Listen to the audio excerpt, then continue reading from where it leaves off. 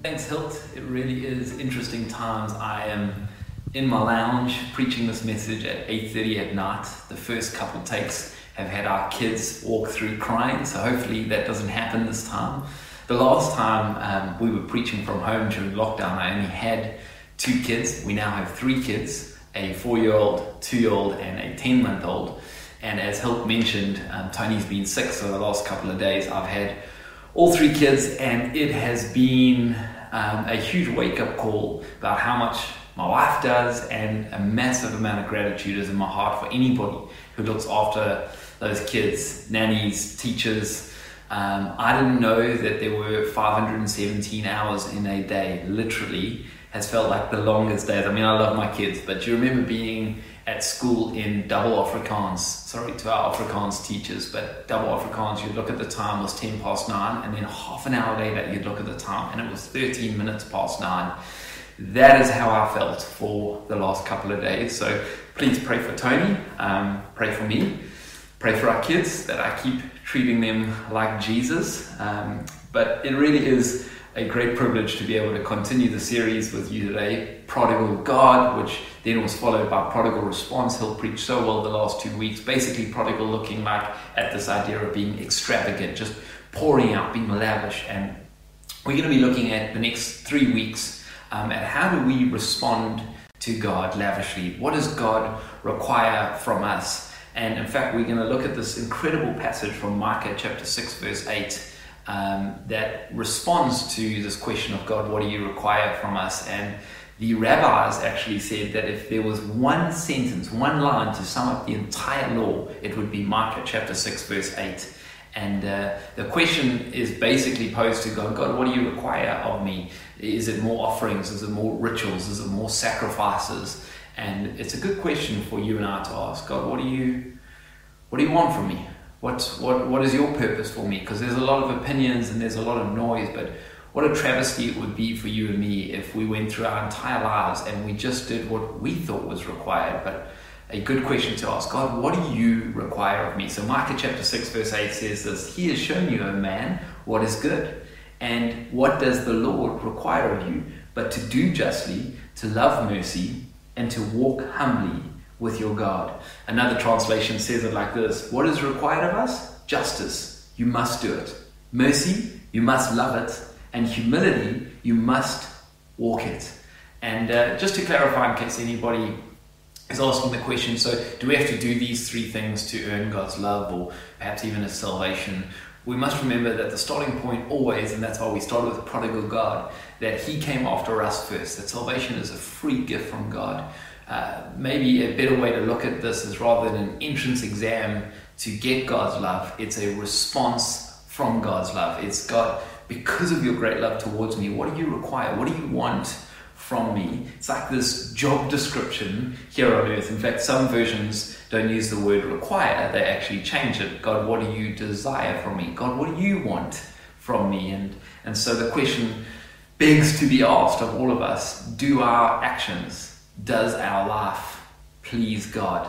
Does it stir in His heart a desire to be with us and to want us? And in fact, these 3 points are really good because they're quite different and create this holistic view of our faith. Sometimes we're like really good at one part. Perhaps it's like the do justly, or maybe we're good at walk humbly. And the challenge here is to have this like holistic view of what God requires of us, to walk humbly, act justly, and to love mercy.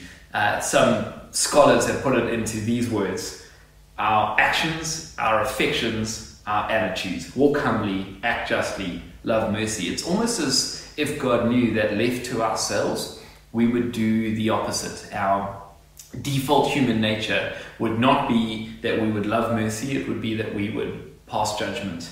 It wouldn't be that we would act justly, it would be that we would live selfishly. And perhaps instead of walking humbly, we would be full of pride. In fact, a biblical scholar wrote it like this: humanity is unjust, oppressive, and in want of affection. I mean, pretty tough words, but you can see at its nth degree how humanity can be unjust, oppressive, and want affection. And so the next 3 weeks we're going to unpack these. Today we're going to look at walk humbly. Next week we're going to look at act justly.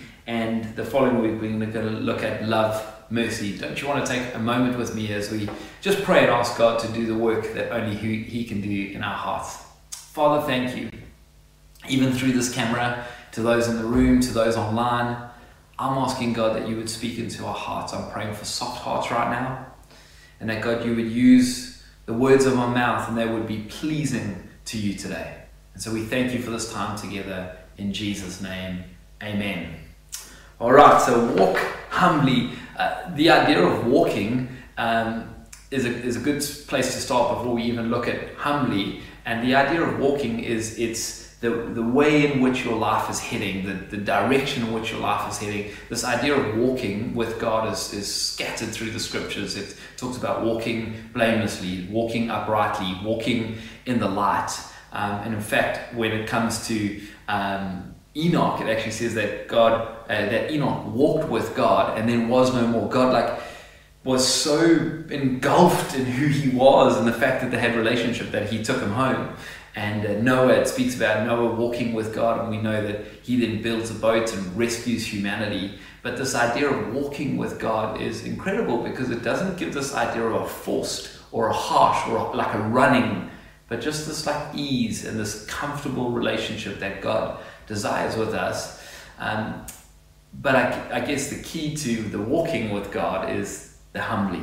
And so how do we walk humbly with God? Well, maybe the best way to unpack what humility is in God's eyes is to look at what the opposite is, pride. And I want to create this kind of case study around pride that would hopefully show you how it's weaved its way into humanity and perhaps even your and my heart at times. And so I want to look at the problem with pride, and then we're going to go to the hope of humility. So the problem with pride, I want to look at 5 points. The first is God hates pride. Let's make no mistake. In Proverbs chapter 8, verse 13, it says, I hate pride and arrogance, evil behavior and perverse speech. And if you think, church, how many families and friendships and even nations are torn apart by pride, because people are resentful and unforgiving and bitter and angry. It's all rooted in pride. If you think about our world today, that's a problem. So divided because everybody's right and nobody else would listen or understand. In fact, even in conversations, we're just waiting for the person to end so that we can tell them our view or our point. And the problem with pride is it's essentially principle above people. And God hates pride. And so the first point is God hates pride. The second part is that he doesn't just hate pride, God opposes pride. In James chapter 4, verse 6, it says, God opposes the proud, but gives grace to the humble. God opposes the proud. That word oppose is a Greek word, and the Greek word is antitasso, which means to range in battle against. Basically, to be at war with God. So pride is not just a wall. Many times people think that pride is like a wall between us and God. Pride is not a wall, it's a wall between us and God. And the one person you and I do not want to be at war with is God. Our pride doesn't just separate us, but it causes God to oppose us, to be at war with us, to be at enmity with the plan and purpose and the intimacy and the relationship that he wants with us. So God doesn't just hate pride, he opposes it. Satan himself fell because of his pride. Listen to what it says. I will ascend above the heights of the clouds. I will make myself like the Most High, Isaiah 14 verse 14. Basically, this is the devil saying, I will become like God so that I will be worshipped. Now, I know that we probably wouldn't use the word worship, but we do like people liking us. And we do like people elevating and talking highly of us. And there's something in us, if we don't watch it, pride, where we just look for people's adoration and attention and affection. People saying, man, you're the best and you're better than so-and-so and you're so good looking and nobody's quite like you and you're the best mom and and we almost start to build our lives around people's affections and attention and adoration and ultimately that's worship. And there's nothing wrong with obviously giving or receiving compliments. It's just the motives, the intention behind why we position our lives around that. And so Satan positioned his, and that's why he fell, the Bible speaks about, is from pride. And humanity, Adam, the first man, his first sin was around pride. Listen how the devil comes and tempts him. He says, your eyes will be open and you will be like God, knowing good and evil. You will be like God. And still to this day, many people, many of us perhaps, want to be like God. We want to be in charge. We want to be in control. Nobody tells me what to do. Nobody tells me how to spend my money or live my life or what I should do with my time. And the challenge for all of us here is God on the throne or are we on the throne?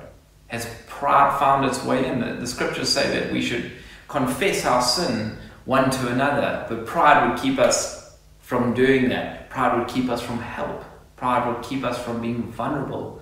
And so you can see that pride is not just something that God hates or opposes. It's not just something that Satan fell with, but it's something that, if left unchecked, you and I can let pride run havoc, reign in our lives as we become this isolated, I don't need any help. And essentially what we're saying is, I don't need God. And this is where it ends, the problem with pride. Point number 5 is that pride leaves no room. Listen to what Psalm 10 verse 4 says. In his pride, the wicked man does not seek him, being God. In all his thoughts, there is no room for God. Pride literally leaves no room. No room in your marriage, no room in your friendships, no room in your business, in your finances, in your struggles, in your sin. It effectively creates this wall and this wedge between you and God, and there is no room. Church, there is a problem with pride, and we, as followers of Jesus, when we ask God, what do you require of me? He goes, well, number 1, let's work that pride issue out. And so, as much as there's a problem with pride, there is a hope with humility. And the scripture that we read earlier, James chapter 4 verse 6 says, God opposes the proud, but gives grace to the humble. So if pride is not just a wall, but a war, then humility is not just a front door. It's an all-access, all-inclusive backstage pass to everything you need and more. It literally is like giving God license to go to work on your behalf. Humility is, it's like honey to bees. Or honey to bees. I thought it was bees to honey. It's honey to bees. Humility attracts God and unlocks grace. And perhaps some of you are sitting going, well, I don't really know what grace is. Grace is many things. It's obviously the unmerited favor of God. It's the way that we receive our salvation, but it's more than that. It's the empowering presence of God, but meaning it's the enabling presence of God. It's His Spirit helping you to be the very person you've been called to be. And so when we walk in humility, we receive this grace, which empowers us to be the person that God has called us to be. And so when you respond to God and you walk humbly, not only are you creating this personal, intimate relationship with God, which is what He desires, but He can unlock your greatest call and your greatest potential. So how do we walk humbly? Well, no doubt that our greatest example is Jesus, and Philippians chapter 2 gives us this incredible insight to how to walk humbly. Maybe the key line is found in verse 8 that says that He, being Jesus, humbled Himself in obedience to God and died a criminal's death on a cross. And we're going to look a little at what preceded that and what came after that, and it gives us this image of how do you and I walk humbly? How do we follow the lessons and the leading of Jesus so that we have the same attitude and same likeness as Jesus? Philippians chapter 2 verse 3 starts like this. This is the picture, the blueprint of how to walk in humility. Philippians chapter 2 says, don't be selfish. I feel like that's all I've said in my house for the last 4 years to our kids. Don't be selfish. Don't be selfish. You could share that. And it's not even yours. I gave it to you. Is the kind of continual conversation in our house. And I think many times God's probably saying that to you and me. Don't be selfish. You can share that. It's not even yours. I gave it to you. And I think many of us have to take stock, perhaps even today, and go, geez, have I built a life that is self-centered? Am I eating the whole pie?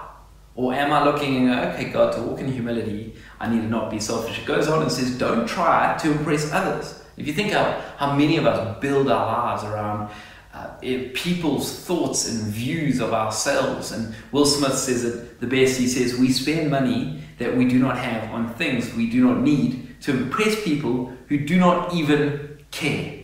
And I think for all of us, we just got to caution, like, what are we doing it for? Who are we doing it for? And perhaps it's best said like this, to locate whether there's humility or pride. Are we doing it for the applause of many or the well done of God?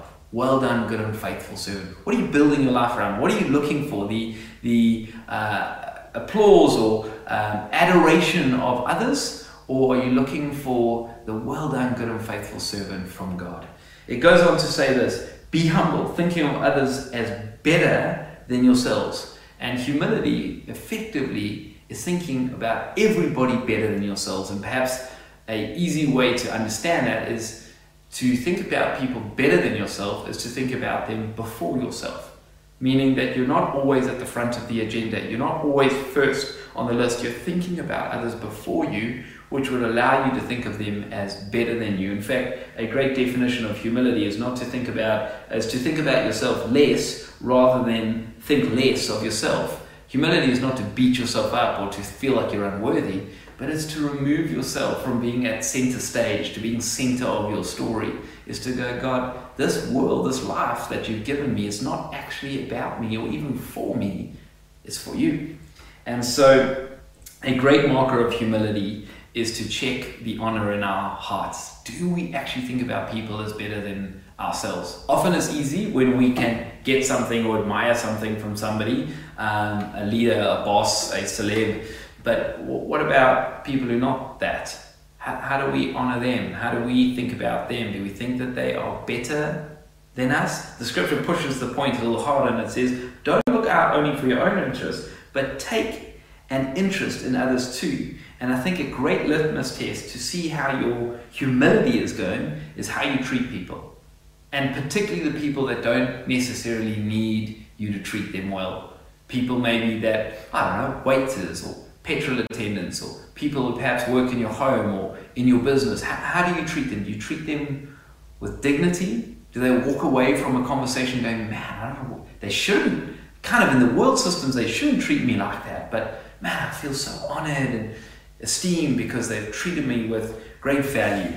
And so the scripture goes on and it says, you must have the same attitude that Christ Jesus has. And look, I think, again, like I'm forever talking to my kids about attitudes and good attitudes and bad attitudes. I think all of us, we just need to check our attitude.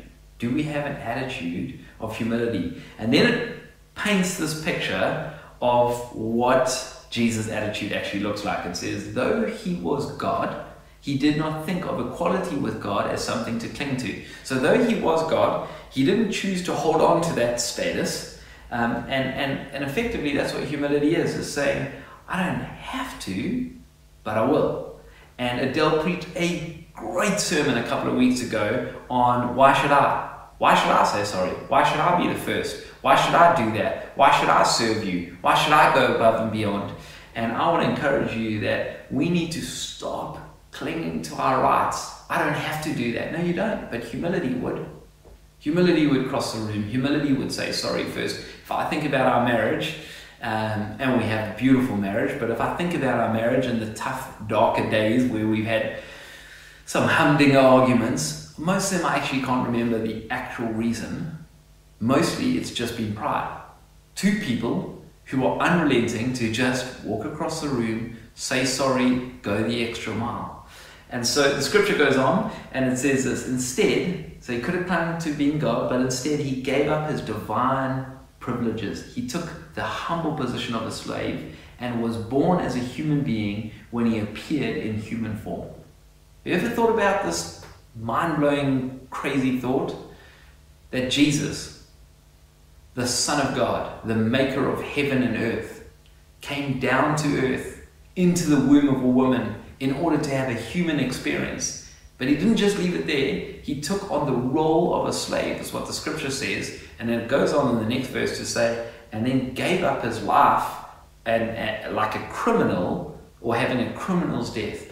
Jesus' humility was profound. He hung on to none of his privileges. And in fact, It's the reason that we started this series this way around, or this Micah 6 verse 8 this way around, because unless you and I understand humility, we'll never act justly.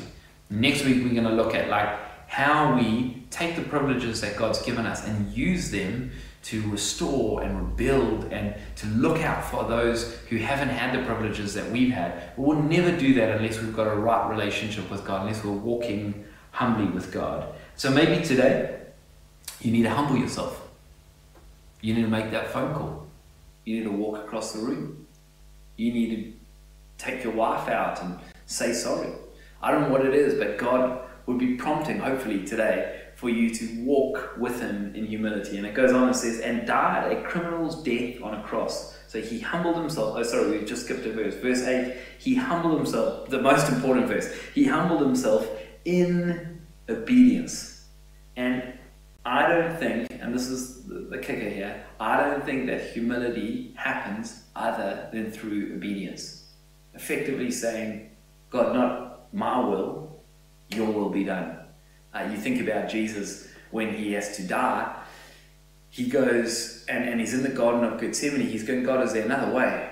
But not my will, your will be done. It's obedience. It's acknowledging that you are not the king on the throne, that you are not God, that he is God.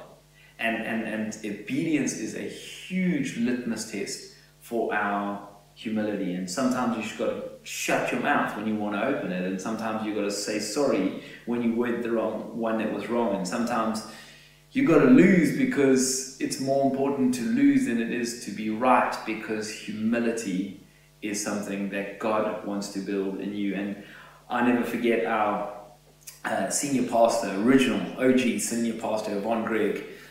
She would just tell me all the time as a young pastor in my 20s, just eat humble pie.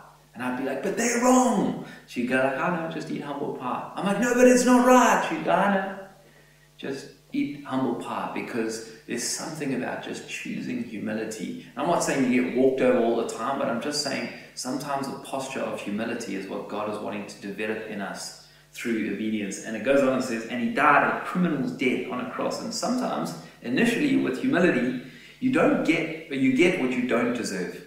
And Jesus ends up dying, but the next verse says, therefore God elevated him to a place of highest honor. And humility always precedes honor.